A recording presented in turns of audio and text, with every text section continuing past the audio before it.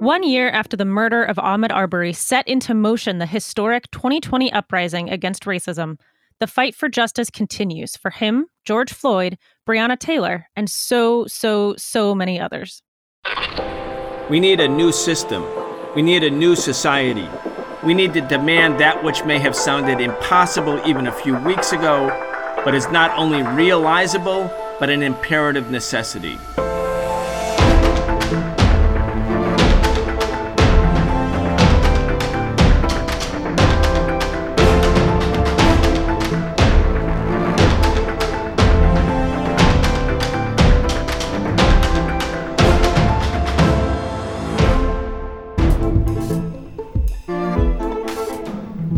Welcome to today's episode of In the News, our Tuesday show on the Socialist Program with Brian Becker. It's March 2nd, 2021.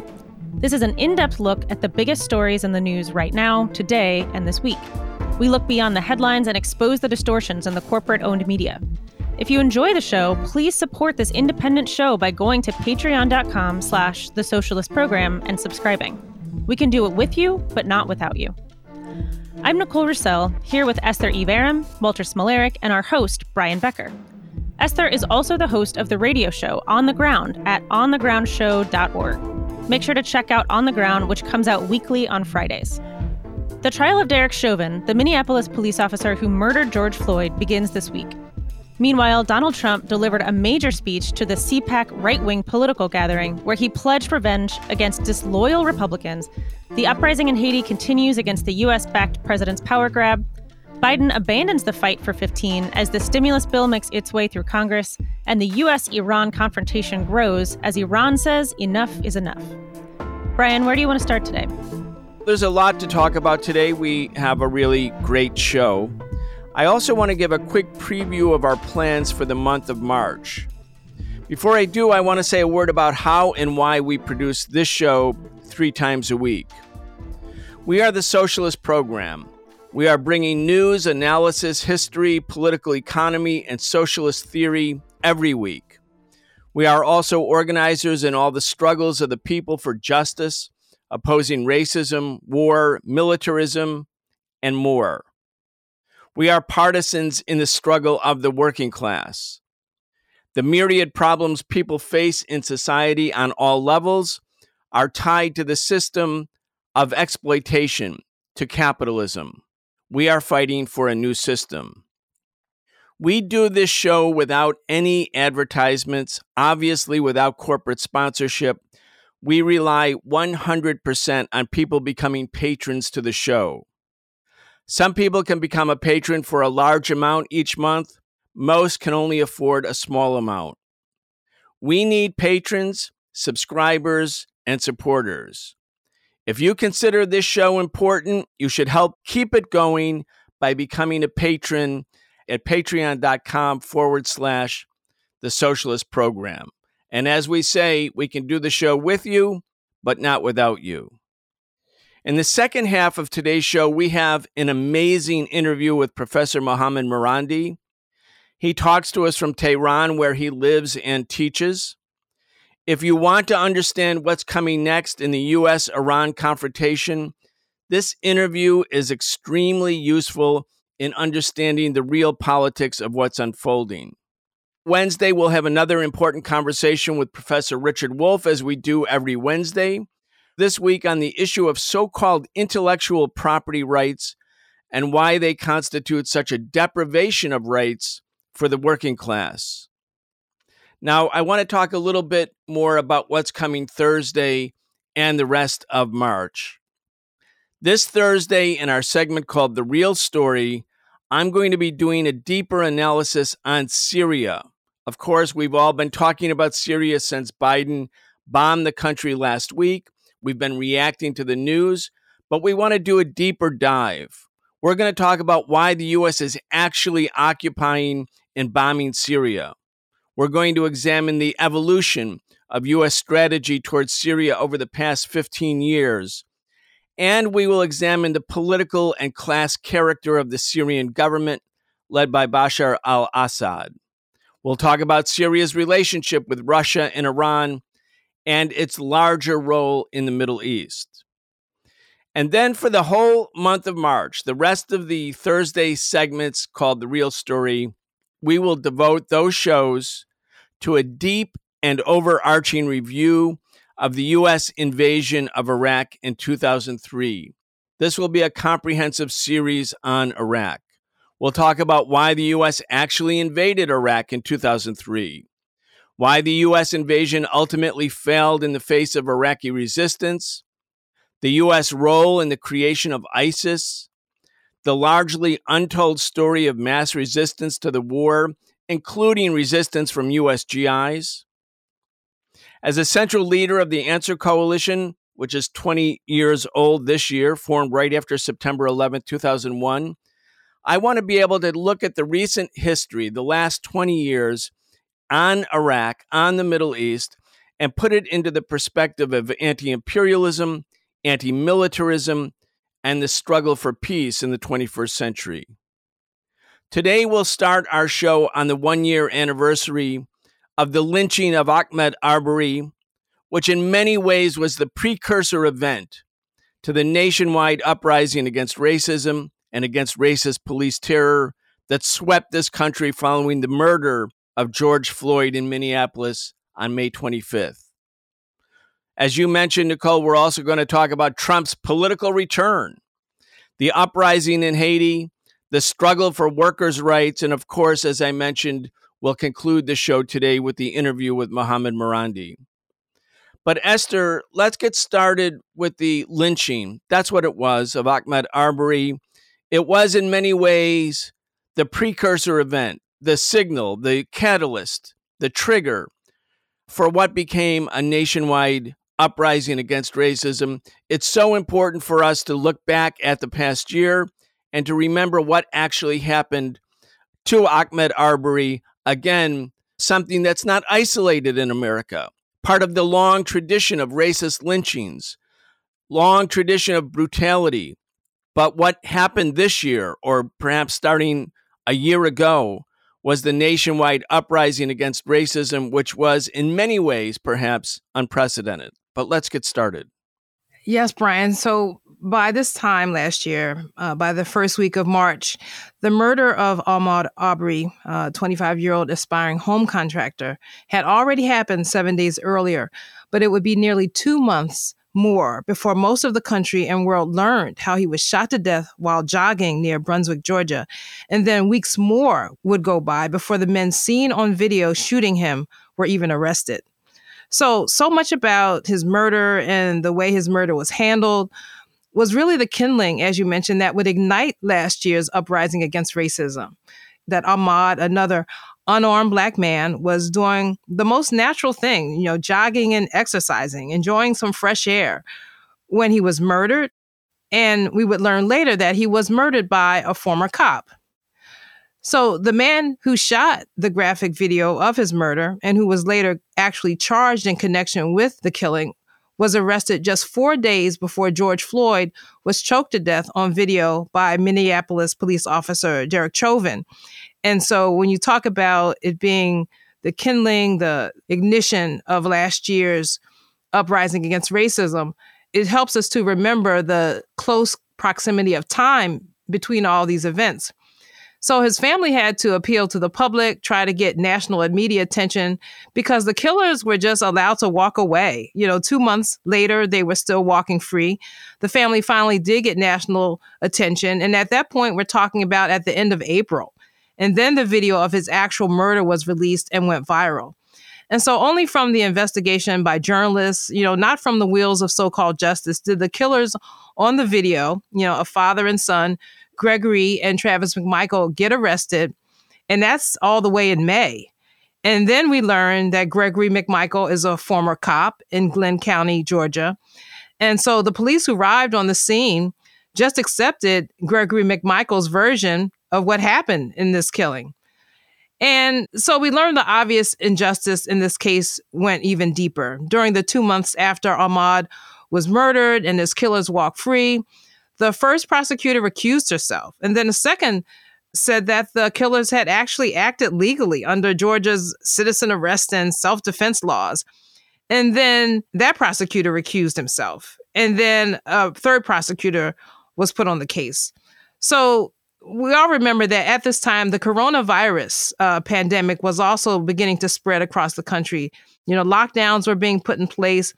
And so the marches for justice for Ahmaud were actually the first ones we saw on TV with people wearing masks and, carrying signs in Georgia.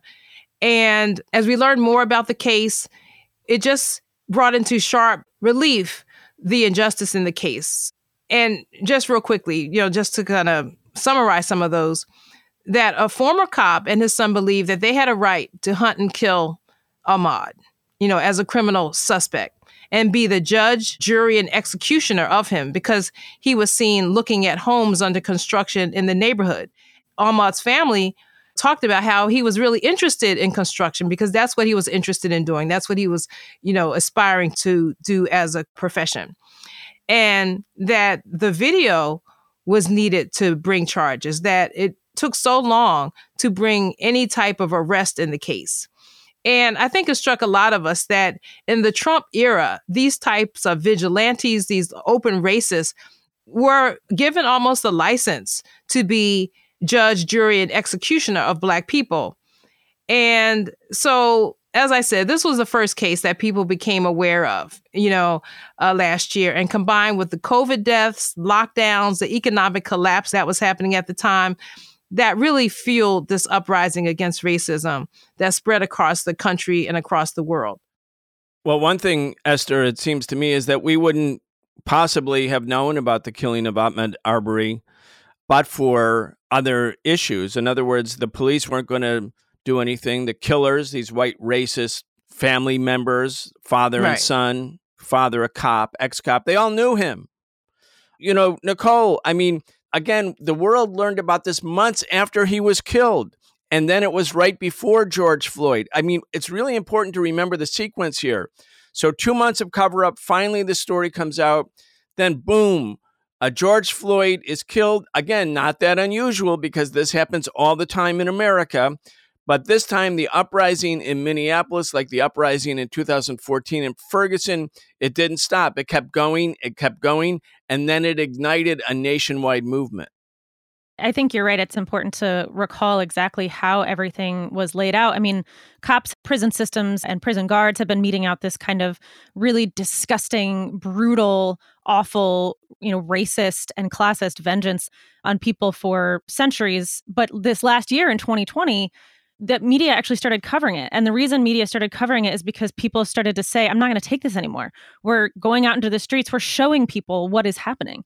We're now looking at Derek Chauvin, the cop who killed George Floyd, the cop who put his knee on George Floyd's neck and pushed his throat into the ground, into the cement for 8 minutes and 46 seconds.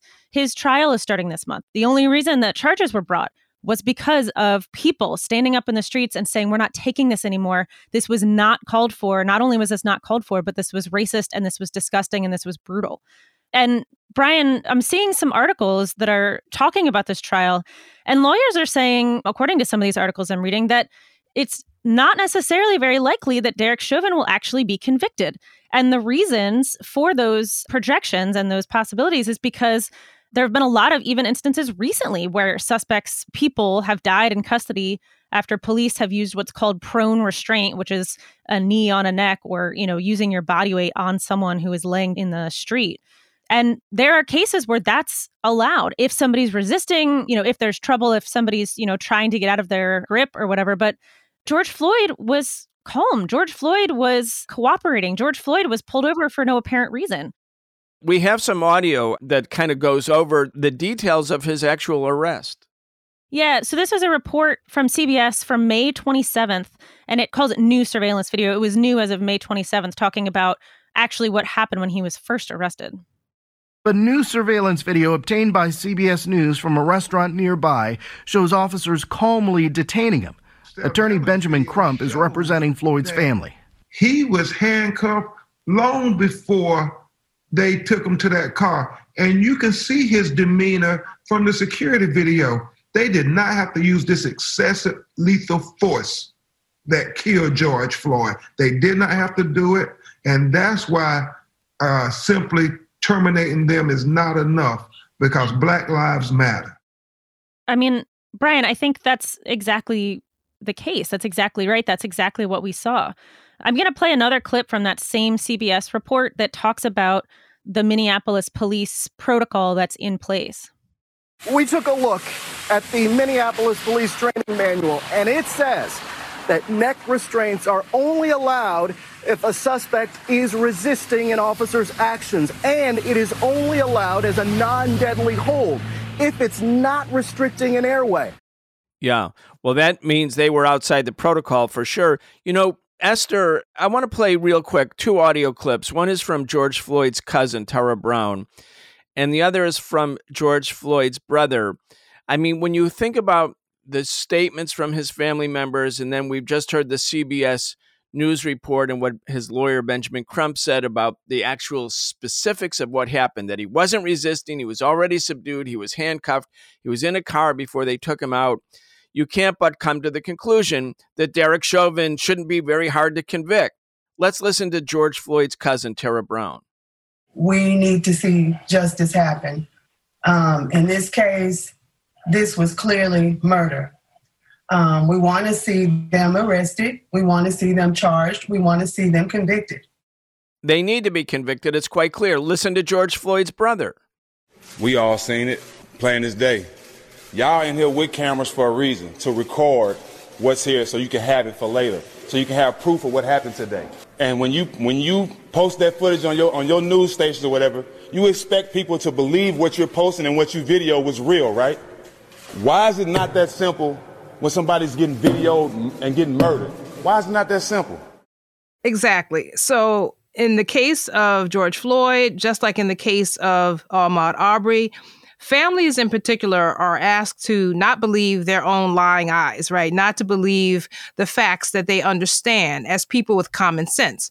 So this week, for example, Ahmaud Arbery's mom filed a $1 million civil rights lawsuit alleging a vast conspiracy that enabled and protected the men charged with her son's murder.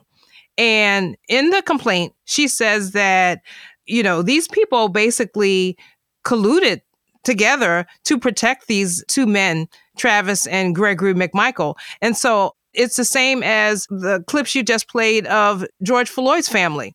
And the fact that families have to go to this extent to get justice, is horrific. And it really points to not only a need for a change in the justice system or so-called justice system, but just a total just tear it apart and put it back together, because obviously families aren't getting justice.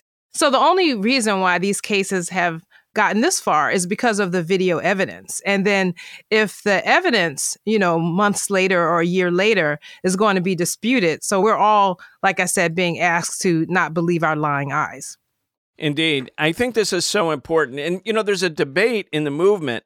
There are some people in the movement who say, well, look, we shouldn't support any reforms on police, because if you do, then you're supporting the system of police. And the only thing we have to do is abolish the police. Well, I'm for abolishing the police. I'm for abolishing the system of mass incarceration.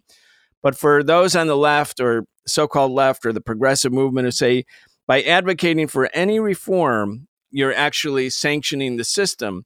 Well, the fact of the matter is, without the video, without the body cameras, without some of this material, there would be impossible to get a conviction. It's almost impossible anyway. And the family members want convictions. That's the other thing. People say, well, we want to abolish the prisons. Well, yes, we do. But the cops who kill people every day, who kill Black people, especially every day, Black and brown people, they can't act with impunity. And right now they have impunity. If there's impunity, nothing stops. It'll just keep going and going and going. Anyway, we'll look at the Derek Chauvin trial again over the course of this week and next week. I know the ruling class is well aware that it was the acquittal of the cops who beat Rodney King in Los Angeles in 1992 when it was caught on video. That was back when video was first sort of a thing. And you could see this man, Rodney King, being beaten almost to death by 5 police officers. And they went to trial and they were acquitted, as they normally are.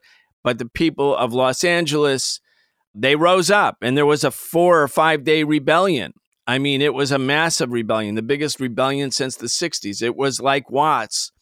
in that sense. And of course, the ruling class right now is well aware that if they acquit Derek Chauvin, the same thing is likely to happen. Maybe they'll try to find a way to give him a smaller penalty. If they say it's hard to convict him for first-degree murder or second-degree murder, they'll find some other thing. They can say, well, we did convict him, but then he'll get out of jail in 2 or 3 years. That's not enough. As we continue to follow the trial, Brian, we should also keep a watch on the George Floyd Justice and Policing Act, which was reintroduced in the House last week by Representative Karen Bass of California and Jerry Nadler of New York. And the act includes some reform measures for this issue of qualified immunity for police officers, which we've discussed. So we want to keep watch on that legislation, which they say will face headwinds in the Senate. But if legislators, these lawmakers are really serious about addressing this issue that so shocked people and so horrified people that to the point that they took to the streets in the middle of a pandemic last year, they need to do something. So we have to keep watch on that legislation also. Esther, I'm glad you raised that because I wanted to add one more thing on here too. This just entire concept where it might be hard to convict Derek Chauvin when there's video evidence of this man sitting with his knee on someone's neck for 8 minutes and 46 seconds. And there's in these various articles that I mentioned earlier and this legal analysis, well, some experts are saying criminal cases should always be more difficult. It reflects our commitment that nobody should go to jail unless the state can prove beyond a reasonable doubt that you committed the wicked act with a wicked mind. Well, George Floyd was already restrained. He already had handcuffs on. He wasn't resisting. He was pleading for his life. He was saying, I can't breathe. And when they say criminal cases should always be more difficult, nobody should go to jail unless the state can prove beyond a reasonable doubt, well, then how do we have millions of people incarcerated? How do we have tens of thousands of people who we know at a minimum are innocent, who were convicted without fair trials, who didn't have proper evidence, or various law enforcement agencies withheld that evidence? Even in 2 states, you can still convict people without a full jury. There's forced confessions, even of young people. There's all of these horrendous cases. And of course, those are for poor people. That's the justice system, quote unquote, for poor people, for Black people. When we look at even in prison, one case that I will never be able to shake is Darren Rainey, who was a young man who was forced into a scalding 160-degree shower for 2 hours where he died from the burns. This was in a Florida jail. It was said after he died that his skin was literally falling off. His killers, the guards, they were never prosecuted. How can you not prosecute somebody who forced, and this was not their first time doing this. These killers had done this to 8 other people. Some of them were promoted. How can you not prosecute people who literally boiled a man to death? Also, the guy who was boiled to death, he was serving a 2-year sentence for the possession of cocaine. So if you can convict Darren Rainey for possessing cocaine, then you can for sure convict these killers, this Derek Chauvin and these others for, live on video, completely choking someone until they died. Walter, let's turn to another story. Is it the resurrection of Donald Trump? Well, I mean, it's not exactly a resurrection, but it's certainly an attempt to rehabilitate Donald Trump. He says he's coming back. He was at the CPAC, Conservative Political Action Conference in Florida. It's usually held here in the D.C. area, but now he's in Florida, so it's in Florida. Anyway, what's your takeaway? Yeah, well, Trump's political goal with this speech, this really high-profile speech, the most high-profile one he's given since the January 6th assault on the Capitol building, was to reassert his grip over the Republican Party. He's locked in an intense battle with Mitch McConnell, the top Senate leader in the Republican, over just that question. There's divided opinion among the Republican political elites. There are indications that he still retains support of the vast majority of Republican voters, though. And that's the big question. I mean, what is the future of Donald Trump and Trumpism? Will it remain the dominant faction of the Republican Party? So a lot of what Donald Trump said at CPAC was a very long speech. It was over an hour long. I think it was about an hour and a half long. It was part, right-wing political rally, these talking points against socialism, against immigrants, in favor of the police, blah, blah, blah. But there are also some important, maybe announcements that Trump made there. One, he distanced himself from the threat to form a third party, a quote unquote patriot party. He said that he never made that threat. I don't buy that. I think that he's now backing off from it because it's no longer necessary, that his position in the Republican Party is actually quite good. He also teased the possibility of running for president a third time. He said, maybe I'll beat them a third time, alluding to, his false claims about the 2020 election being rigged. He talked about that at length. And then he also made it clear that one of his goals is revenge. And so we've got a clip here. It's about a minute long from his speech, and I think you'll see what I mean. The Democrats don't have grandstanders like Mitt Romney, Little Ben Sass, Richard Burr, Bill Cassidy, Susan Collins, Lisa Murkowski, Pat Toomey.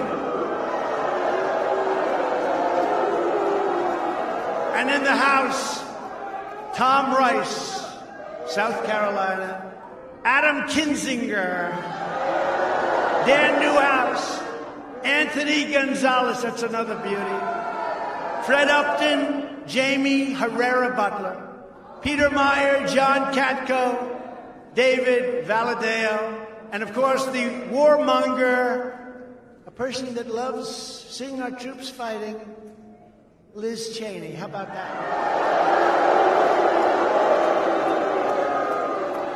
The good news is in her state, she's been censured, and in her state, her poll numbers have dropped faster than any human being I've ever seen. So hopefully they'll get rid of her with the next election. Get rid of them all. Yeah, it's a personality cult. I mean, it's really funny. Mitt Romney, he did have a bad fall over the weekend. I don't know if it's coinciding with the revenge claim. I don't think so. But nonetheless, he's going after Republicans. The focus there is the Republican Party, the struggle over the leadership of the Republican Party. That's exactly what happened in 2010. Really, it was 2009. Obama proposed the Affordable Care Act, which was Mitt Romney's program when he was governor of Massachusetts, a Republican program to give everyone health care, but vis-a-vis the privatization of health care completely and making everyone subscribe to a private capitalist insurance company. The Republicans then called that communism. And the Tea Party was formed, and the Tea Party came to all of those town hall meetings with guns and labeled Obama a serious communist and socialist, and they were going to take revenge against anybody in the Republican Party who didn't stand up to the takeover of America by communists because they had what later became the Affordable Care Act. Esther, you've been following politics closely. This drove the Republican Party far to the right. It was already very far to the right. It was the white right party, but even further to the right. Anyway, what's your thought about Trump? He's facing many criminal prosecutions, potentially civil prosecutions. Do you think he can hold on to the Republican Party? I'm not sure about that. I guess what I'm looking for this week, of course, we've all discussed how this far-right conspiracy group QAnon believes that March 4th is a key date when Trump will reemerge and come back into power. They believe that he has mass support in the military and there's going to be a military coup. I even heard some people interviewed at CPAC who were supporting and kind of advocating or touting the military coup in Myanmar and saying that that's basically what needs to happen here. So we're dealing with a real fringe, really cult. I think that was the right word, a real kind of cult assembly around Trump. And at CPAC, he was just kind of basking in that. And it's not really clear to me the extent to which the fringe of the party is going to be able to continue to lead it. And as Walter said, this is a match between McConnell, who is far right, I think, anyway, and the far right. So your guess is as good as mine. Walter, as Esther was speaking, that really reminded me of a joke that our friend, comedian Randy Credico makes. There's a fine line between the right, the ultra-right, and the Third Reich. When you look at the breakdown of what's going on at CPAC, and also it's a personality cult around Donald Trump. It is far right. But Donald Trump is not being ousted by the Republican Party establishment right now. In fact, even if they would like to rid themselves of him, they're not doing that. Yeah, and I think that they would absolutely like to rid themselves of Donald Trump. I mean, Donald Trump is not, one of them. He doesn't come from the professional political class. He comes from the ruling class, certainly. I mean, Donald Trump is a wealthy real estate capitalist, but he does not have the common interests of the ruling class, of the Wall Street corporate elite in mind. I mean, the one thing that's a priority for Donald Trump is Donald Trump, and that leads him to make decisions that are actually quite bad for the rest of the ruling class in some situations. Not in all, far from all. Let's turn to another topic. The people of Haiti, with this long, proud history of resistance, of rebellion, of revolution, in the streets. We've been covering the uprising for the recent weeks. Walter and Esther, real quick, let's just bring people up to date on what's going on in Haiti.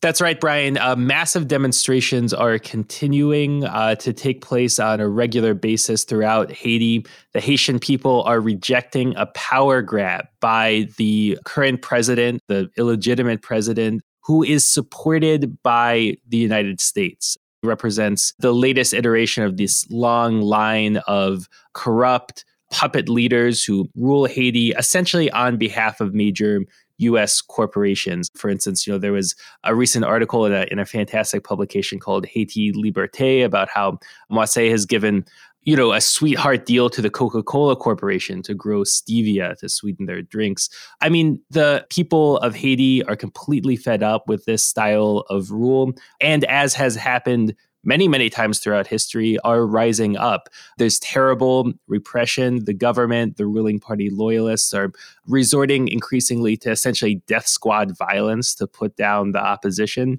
But we see this movement continuing. The Biden administration has said through the State Department that they think that the president's extension of his own term, a legal, unconstitutional extension of his own term, is legitimate. So the U.S. is sticking with this guy who's functioning as a dictator in the eyes of so many of the Haitian people. We'll see what happens there, but it's absolutely something that's of great significance to, I think, anybody who cares about justice. Right, Walter. And here in the United States, those expressing solidarity with Haiti are really bringing attention to the Biden administration and how they are continuing to prop up Moise, and also relating this to how they are continuing these illegal sanctions and blockade against Venezuela. So when it comes to this hemisphere, just like when it comes to Iran, the Biden administration is really carrying on these same imperialist policies that are really subjugating people around the world to taking away their right to food, their right to fuel, and really creating a lot of misery, with our tax dollars. So this is an issue of Haiti being, we are Haiti, we are Venezuela. And, as socialists, we have to seek justice not only for people here in the United States, but around the world. And the Biden administration wants to appoint what we call black faces in high places and, have a young poet at his inauguration, to kind of signify his solidarity with black people. He wants to shore that base up at home. But at the same time, while he's continuing to administer, death and suffering to people, black and brown people around the globe. I want to encourage people to learn as much as they can about the resistance movement in Haiti. You can go to the website Haiti Liberté. That's one important site. Liberation News. Walter, you are the editor there at Liberation News. A lot of coverage on Haiti. Also, if you have a moment, go back and look at Frederick Douglass's amazing speech delivered on January 2nd, 1893 at the World's Fair. Frederick Douglass, who everyone knows as an esteemed spokesperson for the struggle and a leader in the struggle against slavery inside the United States. He was also the U.S. ambassador to Haiti from 1891 to 93. And he makes it clear in this speech that the U.S. has failed to forgive Haiti for daring to rise up, for daring to end slavery, for daring to have a revolution. And it just reminds us how the U.S. government, the U.S. capitalist government, refuses to acknowledge and never forgives those people around the world who actually dare to rise up against the empire. So you have Nicaragua, Venezuela, Cuba, Haiti, the people in Iran, all over the world where people have risen up, have struggled, have declared their freedom and independence from the empire finds a way using occupations or economic sanctions, covert operations, one way or another, to end that revolutionary process. I want to use that as a segue for an interview we did a couple days ago with Professor Mohammad Marandi. He teaches at the University of Tehran. When we talk with Mohammad about why the U.S. continues to sanction Iran, refuse to enter into good faith negotiations with Iran, kill people in Syria who it says are Iranian-backed militias, he puts his finger on really the nub of the problem, which is the American government has refused to accept and refuses to forgive the Iranian people for daring to rise up and overthrow a U.S. puppet dictator imposed on the country by the CIA in 1979, that really is the nub of the confrontation. But this confrontation requires our attention, especially those who believe in peace, who oppose economic sanctions, and who, of course, must organize and oppose any new major war with Iran, which is always an ever-present danger. Let's go now to our interview with Mohammad Marandi. We're joined from Tehran by Mohammad Marandi. Mohammad is an expert on American studies and postcolonial literature. He teaches at the University of Tehran. Mohammad, welcome back. Thank you for having me, Brian. Thank you for joining us. I know it's late where you are, and I want to tell you how grateful we are that you were able to make some time for us. Here in the United States, we're reading headlines about what might or might not happen with the United States coming back into or attempting to come back into the JCPOA, the Iran Nuclear Arms Agreement. Iran seems to be saying to the United States and to the world, we've had it. We're not going to continue to give. You have to come back into compliance, fully into compliance, or the agreement doesn't really exist, or at least it doesn't exist for the United States.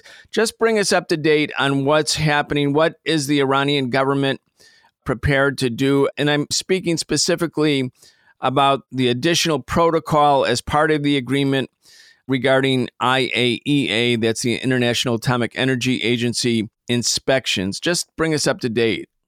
Well, I think what you said is pretty accurate, in that Iran is saying that it will no longer accept the United States stonewalling and imposing sanctions on the country and failing to abide by its commitments within the nuclear deal.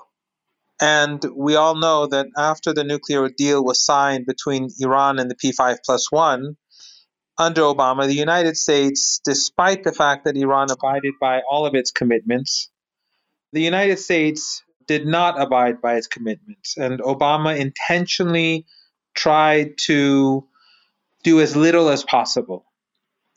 And I think the mistake that the Iranians made was that they immediately, after signing the deal, they went and did everything that they were supposed to do. And Obama decided that since Iran is doing its part of the bargain, there's no need for the Americans to rush. So until the very last day of Obama's presidency, the United States continued to only partially fulfill its obligations. And of course, the Europeans do whatever the Americans say. Then, of course, Trump came and ultimately he tore the agreement and began bullying other countries and forcing them to abide by his illegal sanctions. But the Iranians continued to abide by the nuclear deal because the Europeans promised that they'd do something about it. After a year, the Europeans did absolutely nothing, as expected, and or at least as I expected. And then the Iranians began to decrease their commitments in 5 stages. So after, let's say, committing themselves fully for a very long period of time and seeing no response from the Europeans or the Americans, the Iranians have, they gradually decreased their commitments. And until yesterday, the Iranians continued to abide by some of their commitments within the framework of the JCPOA. One of them is, of course, implementing the additional protocol, which gives the IAEA extraordinary access to Iranian nuclear sites and the sites that are linked to the nuclear program. So after Biden came to power, I never thought Biden would implement the nuclear deal, but in any case, some in Iran were hopeful that he would. He didn't do anything, and as we speak, he continues to use Trump sanctions, and he's continuing with the maximum pressure campaign to target women, children, and the vulnerable citizens of Iran. People have died, of course, as a result. Certain medicines are difficult to find or too expensive, so cancer patients have died, and that sort of thing. And of course, jobs have been lost, families ruined because of the U.S. sanctions. So the Biden continues to target women and children like Trump. And so the Iranians are now saying enough is enough. And that since the United States and the Europeans are violating every single commitment that they made within the framework of the nuclear deal. And of course, when the deal was negotiated, we have to always keep in mind that Biden was the vice president at the time. So he was a part of the administration that agreed to this deal. So the Iranians, seeing that the Americans and the Europeans are violating all of their commitments, they're now saying that we are no longer going to abide by any of our commitments either. So we're going to take things back to the beginning, balance the playing field, 0-0 now. Instead of Iran implementing and the other side in non-compliance, Iran will discontinue abiding by its commitments in order to put pressure on the United States and the Europeans to make a move. Mohammed, the irony of this situation is that the United States and the other countries who are the signatories to the Iran nuclear arms deal, the JCPOA, but the United States in particular got the largest nuclear arsenal in the world. It uses nuclear energy at home for domestic energy use. It develops nuclear power to build nuclear weapons. It has deployed nuclear weapons all over the world. It's the only country in the world that's ever used nuclear weapons against human beings in a direct assault. That was in Nagasaki and Hiroshima. And here you have a country like Iran, which everyone agrees, and certainly it's certified by the IAEA, Iran does not have nuclear weapons. They are facing regional adversaries like Israel, which is the primary ally of the United States in the Middle East. And Israel is not part of the Nuclear Non-Proliferation Treaty. It does have nuclear weapons. It refuses to allow inspections. It refuses to acknowledge the reality, the truth of its nuclear weapons. And here you have Iran, a large country, larger than France, a country that has a large educated population, a country that has, ample resources. It has a lot going for it, in other words. And yet Iran agreed to these very intrusive nuclear inspections. Really, if the shoe was on the other foot, Americans would consider, well, Iran does not have a right to carry out on-the-spot inspections of American nuclear facilities. They don't have the right to just show up wherever. And yet, in the American media, it's still being portrayed that Iran is the bad guy. Iran is the aggressor. And I want you to just, sort of put for our, especially the American audience, put some of these things into that framework. And also, obviously, the Iranians being a country that was enduring huge sanctions was trying to do something to relieve the sanctions pressure, the war, the economic war against Iran and Iranians. So they went along with this program. But there must be a great deal of bitterness in the country by this stage.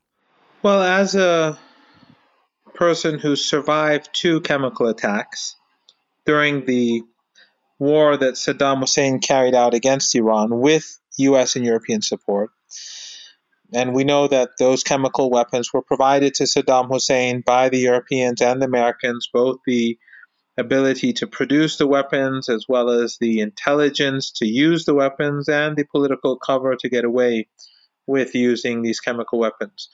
All of these were, done by the Europeans and the Americans.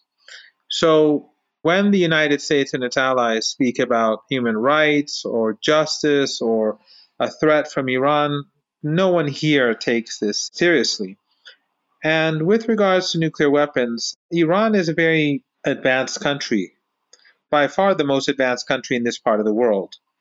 And Iran's military capabilities and its indigenous military hardware, as we've seen, is very effective.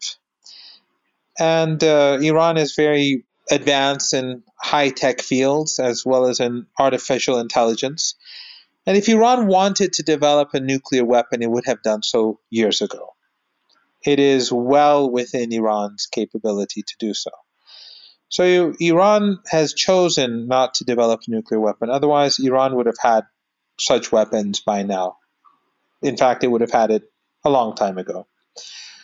The Americans, I think, know this quite well. And the nuclear program is basically an excuse to contain Iran, to punish Iran, to hurt Iran, because the United States really never forgave Iran for the revolution in 1979. That is the root of the problem.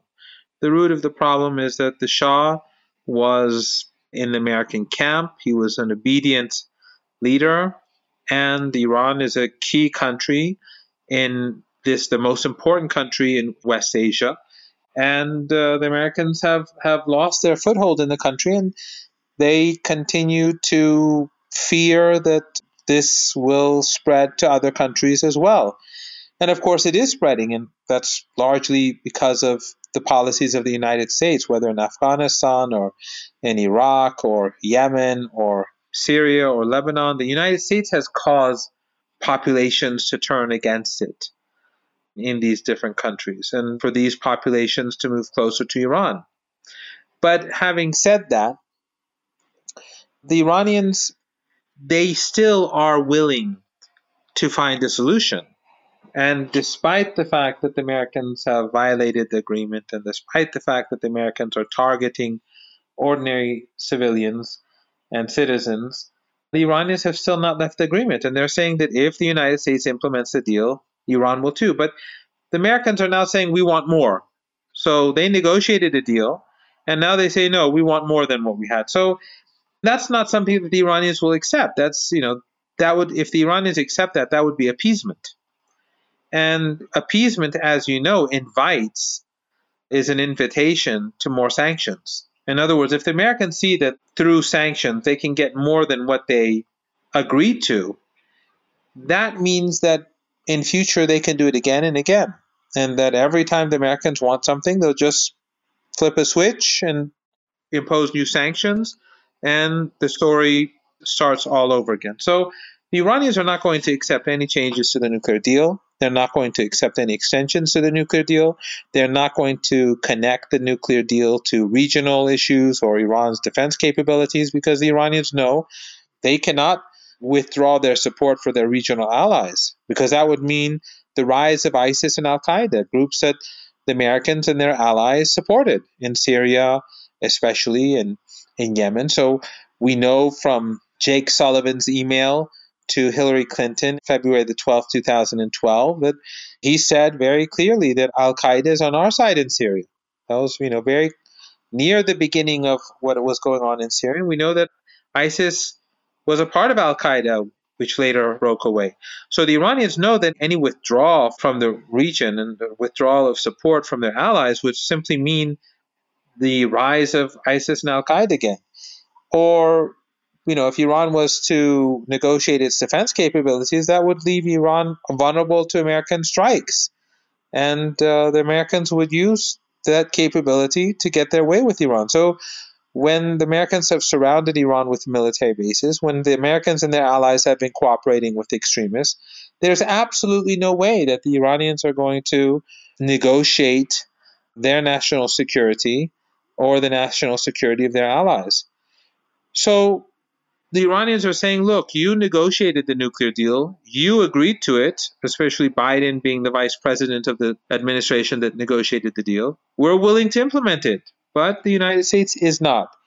Yet you see that the Western media, Western think tanks, Western pundits speak as if it's Iran that's to blame for this whole situation.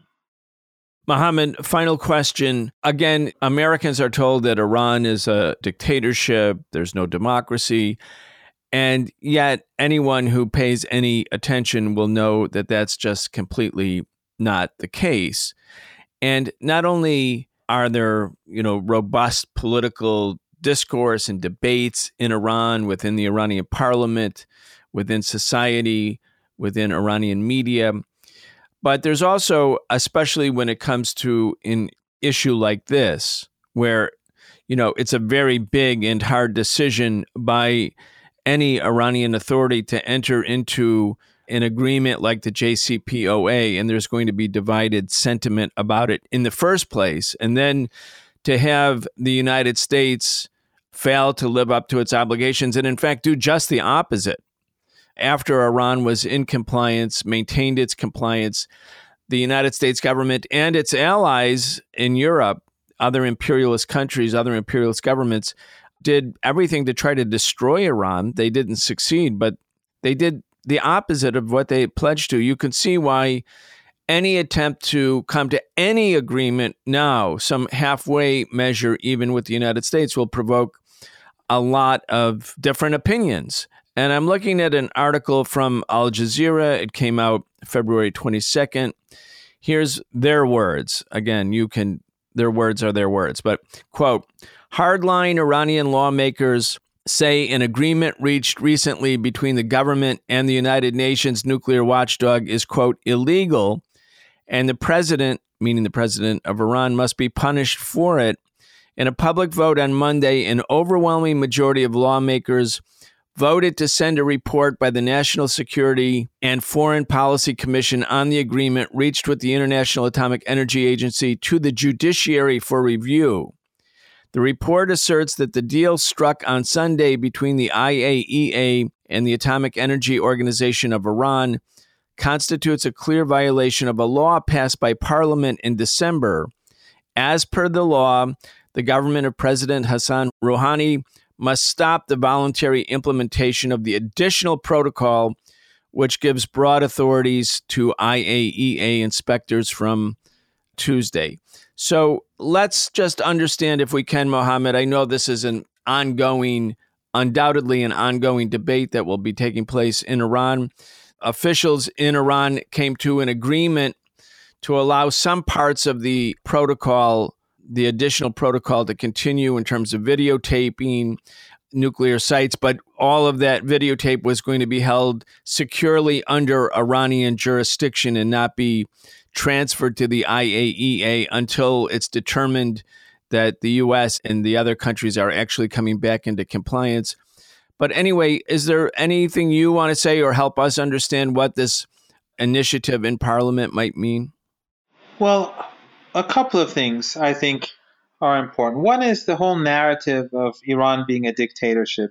There's a strong paradox that we always see in narratives on Iran in the West. One is that Iran is a regime, whenever they want to speak in derogatory terms, they call it a regime. It's a regime, it's a dictatorship, it's despotic, it's ruthless, it's unpopular, it's hated. People want to overthrow it, and so on. It's reactionary, it's backward, and a host of other things that they say regularly in the media. Yet at the same time, this so-called regime that is constantly imploding, on the verge of imploding, is a growing threat. It's a rising danger. And this is you can't have it both ways. You can't have Iran as a growing power on the one hand and on the verge of imploding on the other. And the same is true with regards to the narrative of it being a dictatorship. On the one hand, it's a dictatorship, but on the other hand, they divide, politicians into moderates and hardliners, and what they would like to call the democratic process in Western countries. Here, it's a struggle for power. They don't call it a struggle for power in Europe or North America because that doesn't sound very civilized. When it's Iran, it's always a struggle for power. It's hardliners versus moderates. But, even if it's a struggle for power and there's no shooting, and there are moderates and hardliners, as they call them, although I don't consider these terms to be very useful at all. But that means that this is not some monolithic state where one person talks and everyone listens. Yet, while they use this terminology, which is inconsistent with their claim of Iran being some despotic dictatorship, again, they like to have it both ways. They have it both ways. There's a constant struggle for power, but it's a dictatorship where there are no dissenting voices. This is something that Americans, ordinary Americans, have to take note of. Just as they have to take note of the fact that on the one hand, you have this narrative of Iran constantly on the verge of imploding, yet on the other hand, it's a rising threat to the world, apparently. The whole world apparently is being threatened by Iran, from my understanding. In addition to that, I'd like to, make one final point, and that is that last year when Trump murdered General Soleimani, the person who more than anyone else in this world was responsible for the defeat of ISIS and al-Qaeda in Syria and Iraq. And it was not the Americans that defeated ISIS or al-Qaeda. And the Americans continue to give al-Qaeda support. And with regards to ISIS, there are serious questions about American support for them because ISIS is using the area occupied by the United States in Syria to carry out attacks on Syrian soldiers. And they just killed a few soldiers a few days ago. But in any case, the person who led the war against ISIS and al-Qaeda, who was murdered by the Americans, General Soleimani, when his body was taken to Qasemain in Iraq, the funeral procession went through 3 Iraqi cities. In each city, there were hundreds of thousands, and this was not the capital. At least hundreds of thousands of people in each city in Iraq were attending the funeral. And then in Iran, which is a much larger country with larger cities, millions of people. And in Tehran, it was unprecedented, the crowds. And this is something that even the Western media, which rarely acknowledges anything in an objective matter in Iran, even they had to acknowledge. So the point is that if the so-called regime, as they like to call it, is so unpopular, why was the funeral of General Soleimani so massive in the different cities, both in Iraq and in Iran?